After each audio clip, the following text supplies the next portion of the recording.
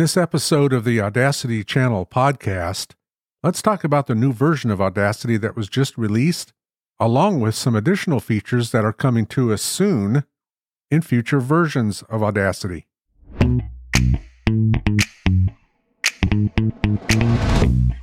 Well, this week, version 3.2.4 of Audacity was released.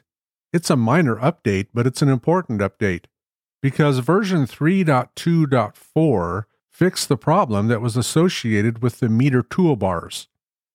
In the past, when we resized a meter toolbar and then closed out Audacity, the next time we opened Audacity, the meter toolbar was back to its default size. And in version 3.2.4, that's no longer the case. You can expand the size of your meter toolbars, as well as your play at speed toolbar, and the next time you open Audacity, your changes will still be there. I like this because I like to see what's going on in that meter toolbar, both when I'm recording and when I'm in playback mode. So I've got my toolbars on the top of my user interface, and they're taking up probably close to half the screen. And that gives me good resolution. And because I do audiobooks, I've increased the range of those as well. You can do that in preferences. My meter toolbars go down to a negative 84 dB. They default at 60, but I need to see what's below 60 because minus 60 dB is the top of the noise floor that you're allowed when you're doing ACX audiobooks.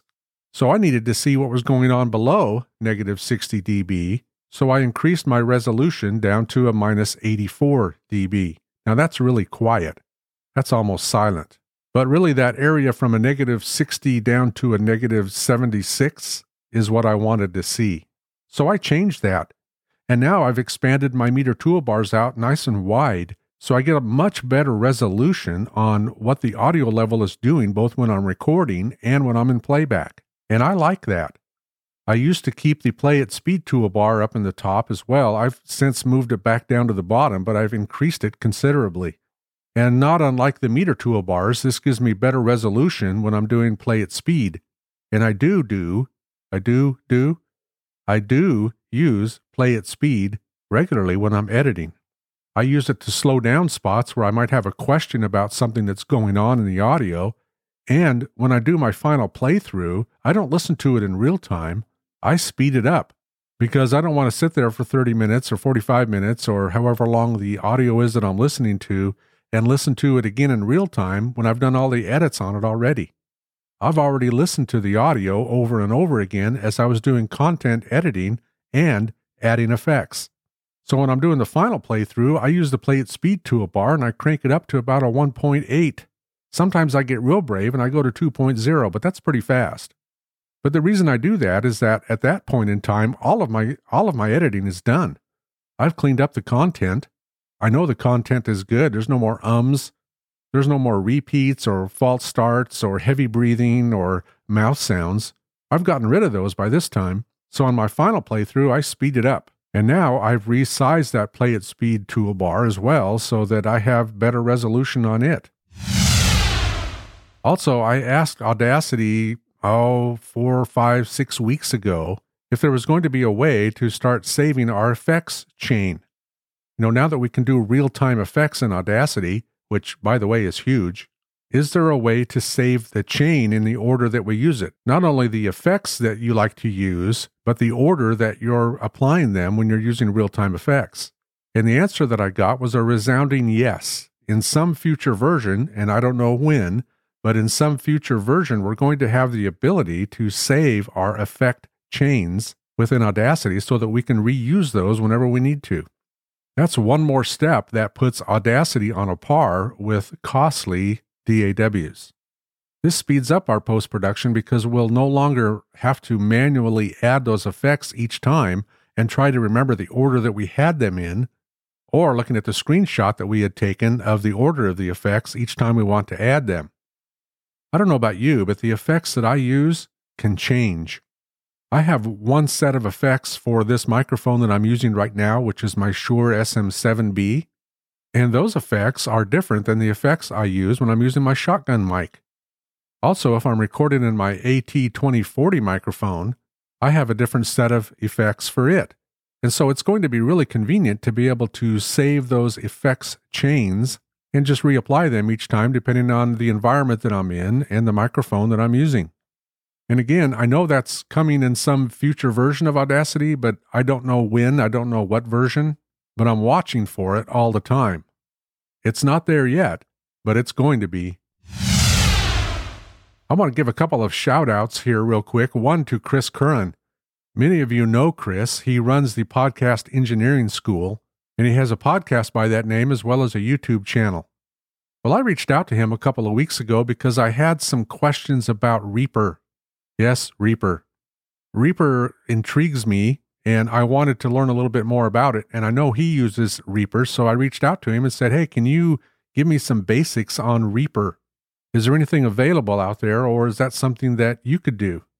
And he graciously responded to me, and then he had me on his YouTube channel, and he did a high-level overview of Reaper and how he uses Reaper. So I wanted to give Chris a shout-out. I'll put a link to that video in the description of this episode in case you want to go take a look at it. It's always helpful to me to see what other people are doing. I like to peek in and see what's happening in someone else's studio or someone else's recording environment and look at their processes, because that makes me a better editor. You always pick up good information from someone, especially an audio engineer, of which Chris is, and there's always good information to glean, even if we're using different software programs to accomplish the same thing. I did find out that he and I use some similar plugins, and seeing some of his processes and what he's going through and being able to ask him a few questions really helped me. So again, just a quick shout out to Chris Curran over there at Podcast Engineering School. You can find it on your favorite podcast app. Again, the Podcast Engineering Show, and I'll have a link below to the video that we did. And I also want to let you know that there's a sale going on right now at Isotope. Isotope has a lot of their products on sale right now. I don't know how long this sale is going to last, but today is Thursday, February 2nd, and that sale is going on. If you've ever wanted to get Isotope RX10 Standard, it's on sale for $200 off. So instead of paying $399, you'll pay $199. So just a heads up that Isotope's having a sale right now. If you want to take advantage of that, I have no connection to it. I'm not associated with them, but their products are amazing, and you might want to go check it out.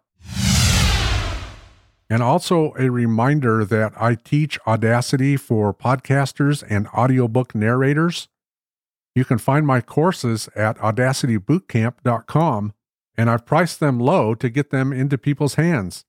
Audacity Step-by-Step Beginner to Advanced is only $99. That's the normal price. ACX Audiobook Production using Audacity is my second course there, and it's priced at $79. Again, I priced them low because I want them to get into people's hands. I've gotten a very good response from Audacity users over the years. I've run over 3,000 students through my Audacity courses, and now that I've migrated them to a different server, they're also updated to the latest version of Audacity. So if you want to check that out, again, you'll find it at audacitybootcamp.com, audacitybootcamp.com, and as of now, I even pay for your sales tax. When you sign up for one of my courses, the price of the course is the price you pay, because I am picking up the sales tax for you. I know, it's amazing, and you can thank me by giving me a good review once you purchase and go through the program, if that's what you end up doing, which I hope it is. If Audacity is your software of choice for your podcasts or ACX audiobook production, I think the courses that I have at audacitybootcamp.com are going to really help you. And there's some reviews there. You can preview some of the videos, and that'll help you make a decision whether or not this is something you want to do. So thank you for joining me on this edition of the Audacity Channel podcast. I really appreciate it. And until next time, you all take care.